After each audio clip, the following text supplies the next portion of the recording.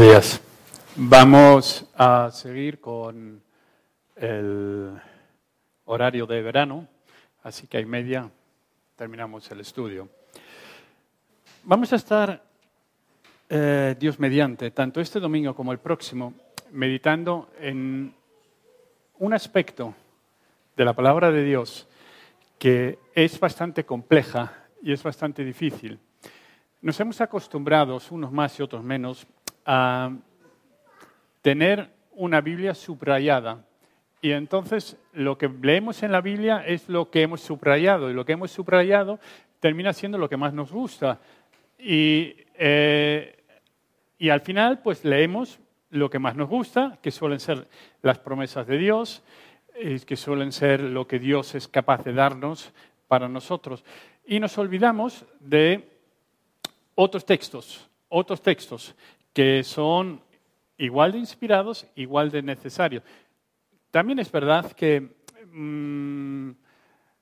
dado que el propósito de la lectura de la Biblia es la aplicación, pues gran parte del tiempo que leemos la palabra de Dios tiene que ser para aplicar cosas a nuestras vidas, para transformar cosas en nuestras vidas, pero hay otros temas que a lo mejor no de forma directa, pero sí de forma indirecta, pues también aportan una dirección, aportan algo que nos hace bien.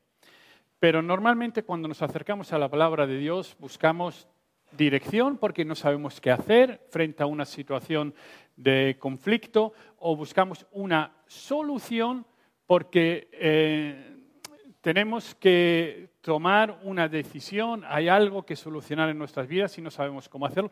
Y la palabra de Dios aporta luz. O a veces no sabemos muy bien lo que sentimos o lo que queremos, y en la Biblia pues encontramos una explicación a aquello que desconocemos y aquello que no sabemos muy bien cómo encajar. Pero hay otros momentos en los cuales leemos la palabra de Dios y cuando la leemos aporta confusión.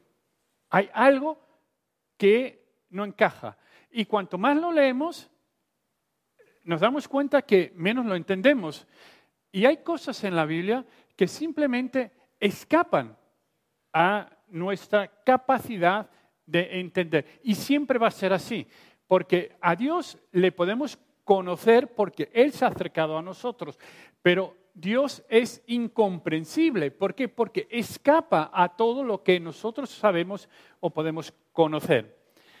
Así que vamos a Eclesiastés. En Eclesiastés, capítulo 7, en esta mañana meditaremos en el versículo 13 y 14. Y con la simple lectura, no hace falta que señale yo lo complejo y difícil que es este texto. Hay más textos así parecidos en la Biblia que cuando llegamos a ellos no sabemos muy bien qué hacer. Pero sí que de tarde en tarde conviene dedicarle un poco de tiempo y meditar en ellos. Estamos en Eclesiastés, capítulo 7, del versículo 13 al versículo 14. Dice: mira la obra de Dios, porque ¿quién podrá enderezar lo que Él torció? En el día del bien goza del bien, y en el día de la adversidad considera: Dios hizo tanto lo uno como lo otro, a fin de que el hombre nada halle después de él. Es un texto complejo, es un texto difícil, es un texto que nos cuesta entender. Lo primero que quiero destacar es que hay una llamada, y hay una llamada a la reflexión, tanto en el versículo 13 como en el versículo 14. El versículo 13 empieza: mira, reflexiona, contempla, céntrate. Luego en el versículo 14 dice: y en el día de la adversidad considera, reflexiona. es un llamado a pensar. Cuando nos topamos con algo que no nos gusta, normalmente dejamos de pensar en ello. Simplemente cuando viene ese pensamiento que no nos gusta, lo que hacemos es no pensar sobre ello, no pensar en ello. Y aquí la invitación es a pensar. ¿Y qué requiere el pensamiento? ¿Qué requiere el poder pensar? Pues el pensamiento requiere información. Dice, mira, considera, o sea, recoge información sobre lo que no entiendes. Recoge información sobre lo que no sabes encajar. Piensa en ello. Y es algo sumamente importante. ¿Por qué hay un llamado al pensamiento? Porque es que es el pensamiento el que puede cambiar todo dentro de nosotros. Cuando pensamos, nosotros somos lo que pensamos. Y por eso la Biblia le da mucha importancia a la mente y al pensamiento. Cuando nos topamos con cosas que no encajan, que no entendemos, nos cuesta creer que de Dios viene tanto lo bueno como lo malo. Eso cuesta. Eso no se entiende con facilidad. Porque nosotros normalmente cuando queremos algo bueno, vamos a Dios porque entendemos que lo bueno lo tiene Él para nosotros. Pero nadie va a entender que Dios tiene algo malo para Él. Os voy a dar una pequeña historia que sucedió a un teólogo, a un pastor de una congregación. Él era escocés y se llamaba Thomas Boston. Para muchos es un desconocido. Pero si yo digo que él tuvo mucha influencia, su teología tuvo mucha influencia en la vida de John Edward, eso ya nos suena un poco más. O si digo que también su teología tuvo mucha influencia en el libro que se escribió, que se titula El progreso del peregrino, entendemos que eso ya nos suena más familiar. Y si no has leído el libro, te invito a que le dediques un tiempo y lo puedas leer.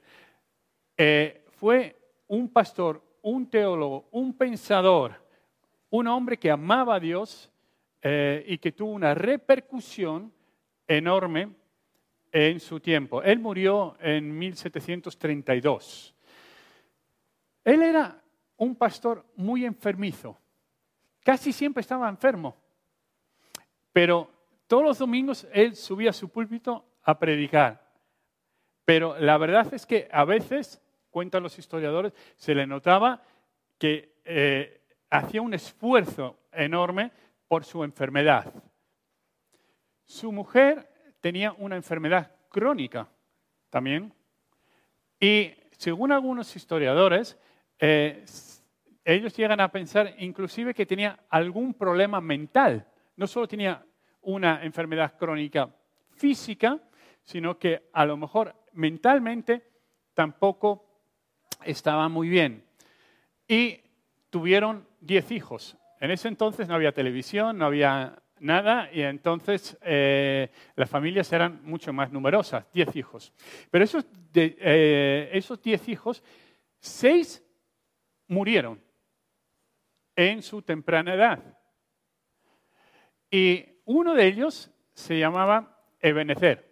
¿Qué significa Ebenezer? Hasta aquí Dios nos ha ayudado. Y uno miraba a ese pastor, a su mujer y a sus hijos y podía preguntarle, ¿dónde te ha ayudado Dios? ¿Dónde está la ayuda de Dios? ¿Dónde está la bendición de Dios para ti o para tu familia? Pero cuando murió uno, el que se llamaba Ebenezer, eso les dolió a la familia. Y la mujer volvió a quedar embarazada. Y entonces Thomas Boston empezó a pensar el nombre de ese nuevo hijo. Y vino a su mente el nombre de Ebenezer. Hasta aquí Dios nos ha ayudado. Y cuando se lo comunica a su esposa, ella, no sé si por costumbre, por tradición, le daba la razón, pero no se la quitó. Y el recién nacido se llamó Ebenezer. ¿Y sabéis lo que pasó con Ebenezer? Que después de unos años muere. Muere. Y cuando muere ese hijo, ya viene la congregación al pastor y le dice, mire pastor, ¿por qué no se toma un tiempo y se dedica a otra cosa? Porque todo está mal. Y él dijo, no. Y él desarrolló un estudio acerca de estos versículos. Él tenía una visión de Dios que no estaba sujeto a las circunstancias. Él tenía una visión de Dios que no estaba sujeto a la bendición de Dios. Él tenía una visión de Dios que incluía el sufrimiento en su propia vida. Por eso la llamada es a pensar, a reflexionar sobre lo que Dios permite, sobre lo que Dios manda a nuestras vidas. Recuerdo, hace aproximadamente 3 o 4 años, estaba en una comida de trabajo en Madrid y ahí había 4 o 5 teólogos y 2 de ellos tenían a sus esposas. Y la esposa de uno de ellos, ya eran teólogos jubilados en su trabajo, pero no jubilados en su seguir aprendiendo. Y la esposa de uno me contó, me preguntó y me habló, y ella era muy desafiante siempre. Ella era muy directa para nada es suficiente de todo lo que estamos haciendo para el Señor, porque Él se merece mucho más de todo lo que puede estar dando. Y la verdad, yo salí bastante molesto porque yo pensé, ¿cómo alguien que no me conoce me está dando los palos que me está dando? 6 o 7 meses más tarde, esta mujer, yo me llevaba muy bien con el esposo. Yo a ella la acababa de conocer. Pero esta mujer coge un cáncer que se extiende y era un cáncer muy doloroso. Y cuando ella entra en ese estado, ella, por un tiempo, mentalmente, en su pensamiento, dejó de creer en Dios. Porque estaba tan dolida, porque por todo lo que ella había hecho para el Señor, como el Señor había permitido que el cáncer, y ese cáncer tan doloroso, haya entrado en su vida. Le costó tanto que estuvo una crisis que duró más de un año. Ahora, gracias a Dios, ella ha recuperado su fe, porque ¿sabéis una cosa? La fe sube y baja. La fe, hoy podemos tener mucha fe y mañana no tener ninguna, pero no nuestra seguridad de salvación. Son 2 cosas muy diferentes. La seguridad de salvación está basada en lo que Dios ha hecho por nosotros, pero a veces nuestra fe fluctúa. Jesús, en más de una ocasión, tuvo que decir a sus discípulos, hombres de poca fe, ¿por qué dudáis? Y también su salud mejoró. Hay cosas que vienen a nuestras vidas y que pensamos que es el azar, que está... No, es Dios quien las ha torcido. Es Dios quien lo ha hecho. No es otra cosa, no es el pecado, es Dios. Más adelante, no sé si hoy o el domingo, miraremos un poco eso en la vida de Job. Cómo fue Dios quien inició la pesadilla en la vida de Job. Así que la primera cosa que tenemos que hacer es aprender a pensar para poder aprender de lo que pensamos.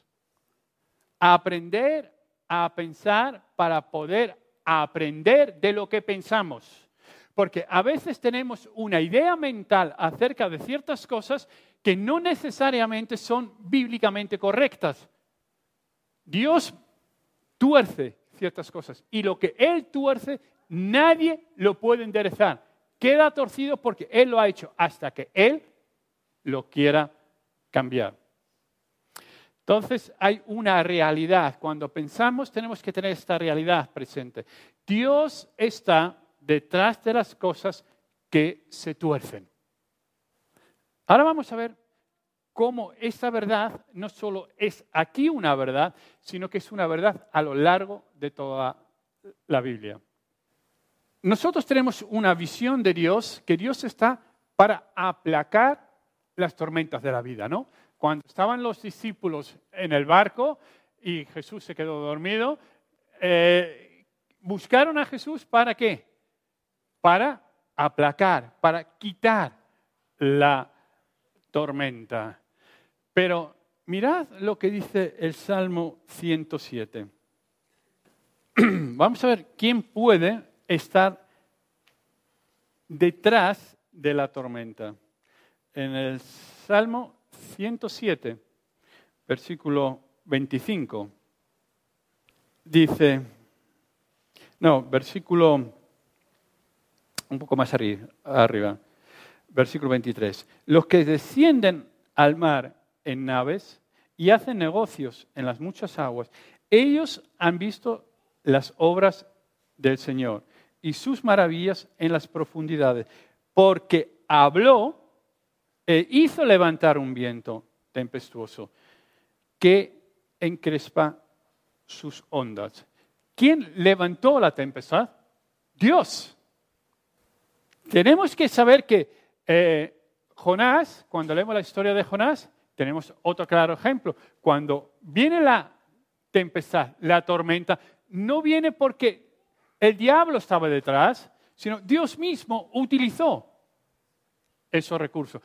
Así que a veces en la tempestad puede estar el maligno y otras veces en la tempestad puede estar Dios mismo generándola. Más cosas. A veces queremos que Dios vaya delante de nosotros, allanándonos el terreno para que no tengamos que pasar por problemas, por dificultades, que quede despedregado nuestro camino. Si vamos a Job, capítulo 1, versículo 8, y el Señor, Yahvé, dijo a Satanás, ¿no has considerado a mi siervo Job, que no hay otro como él en la tierra, varón perfecto y recto, temeroso de Dios y apartado del mal? Dios, que todo lo sabe, Dios que conocía todo, reta, pone la curiosidad en Satanás de fijarse en Job. Y porque Dios hace esto, esto da pie a la prueba que Job es sometido. En vez de facilitarle la vida a Dios, le va a complicar la vida. Sí, conocemos el final, que al final termina siendo más próspero, pero seamos honestos. Otro niño no sustituye al niño que ha muerto. ¿Entendéis? Si tienes un hijo, puedes tener más hijos, pero nunca van a sustituir al que ha fallecido. Así que el sufrimiento quedó ahí. Luego, otro ejemplo más para que podamos ver. A veces tenemos una visión de que cuanto más servimos a Dios, cuanto más le obedecemos, cuanto más estamos en su voluntad, más lejos estamos de los problemas, de las dificultades, de las enfermedades y del sufrimiento. Pero es interesante ver en Hechos, capítulo 9, versículos 15 y 16, que tiene que ver con la conversión de Saulo. Hechos de los Apóstoles, capítulo 9, versículos 15 y 16, dice, y el Señor dijo a Ananías, ve porque instrumento escogido me es este, Saulo, para llevar mi nombre en presencia de los gentiles y de reyes y de los hijos de Israel, porque yo le mostraré cuánto le es necesario padecer por mi nombre. O sea, escogido para una función en la cual tiene que sufrir. que no le quedaba otra que sufrir. Y si leemos la biografía de Pablo, si leemos los escritos de Pablo, nos damos cuenta que el sufrimiento era constante, continuo, y no era porque estaba lejos de la voluntad de Dios, sino cuando estaba dentro de la voluntad de Dios, a él le tocaba sufrir, a él le tocaba llorar, a él le tocaba meditar y pensar, a ver, ¿por qué estoy donde estoy? ¿Por qué me está pasando esto a mí? Luego, si vamos a Hechos capítulo 12, tenemos ahí un clásico también. 2 apóstoles encarcelados, ¿no? Y es interesante ver lo que ahí sucede, porque a veces pensamos que la situación es más fácil de lo que realmente es. No vamos a leer el texto, solo tenemos delante, pero si en el versículo 1, versículo 2, vemos como Herodes mata a espada a Jacob, hermano de Juan, y estaba Pedro con él. 2 hombres en una misma circunstancia, en un mismo momento de la historia, teniendo la misma formación, el mismo amor por la obra de Dios, teniendo la misma congregación orando por ellos, y Dios decide a uno liberarlo, que es a Pedro, y a Jacobo, hermano de Juan, matarlo, dejarlo matar. Nos cuesta entender cómo hay 2 caminos tan diferentes para 2 personas en una misma situación, en un mismo momento histórico. Y esto nos cuesta, ¿no? Todos queremos el Dios de Pedro, el que nos da liberación de una manera milagrosa. Pero es que es el mismo Dios. Es el mismo Dios el que permitió que Jacobo fuese ejecutado, que el que permitió que Pedro fuese liberado.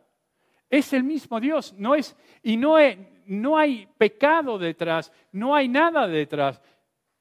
Es la soberanía de Dios. Dios es un Dios soberano que cuando quiere hacer una cosa, la hace.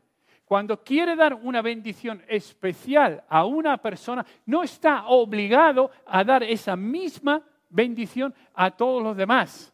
¿Por qué? Porque es un Dios que está por encima de cualquier explicación, como veremos el domingo que viene. Ahora, hay más. Eso mismo, esa misma idea la tuvo Dios Padre con Jesús, con Dios Hijo. Vamos a Isaías capítulo 53. Vamos a ver cuál era la voluntad de Dios para su Hijo.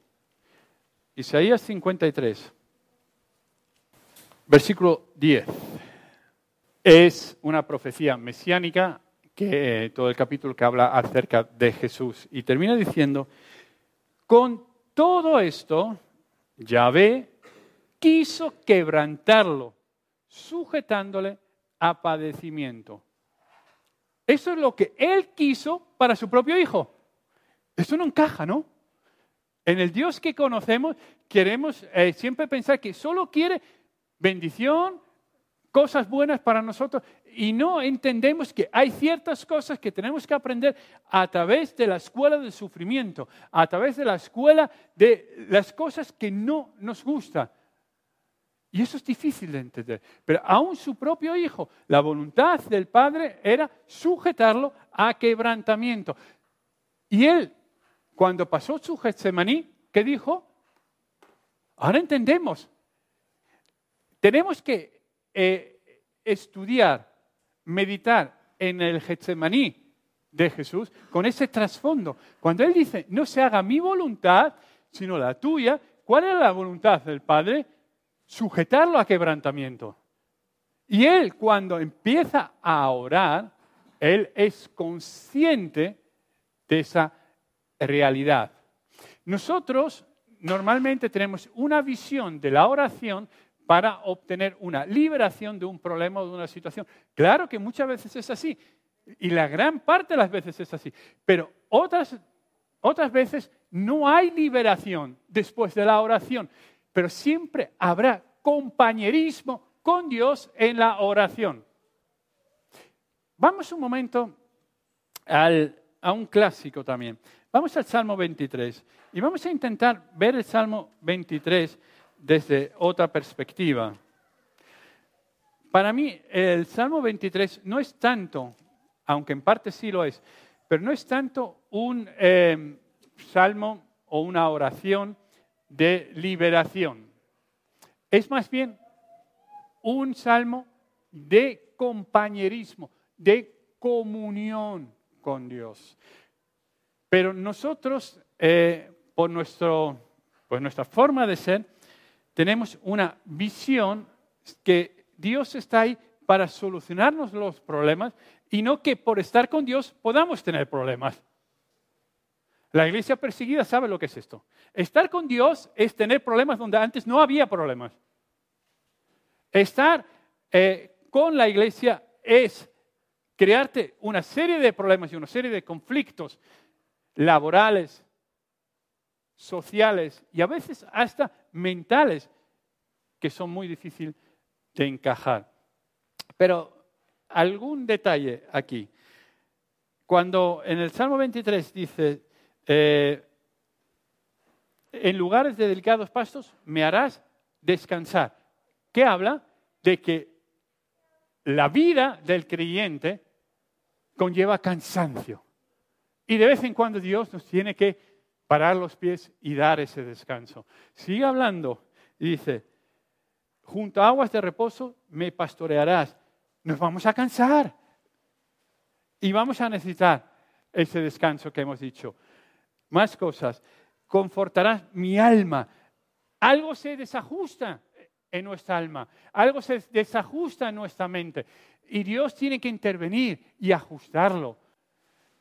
Luego sigue diciendo, después de confortar nuestra alma, aunque ande en valle de sombra de muerte, habla de que tengo que pasar por valles que no quiero pasar.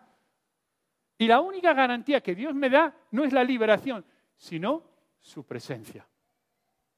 Por eso, Eclesiastés empieza diciendo, considera, mira a Dios.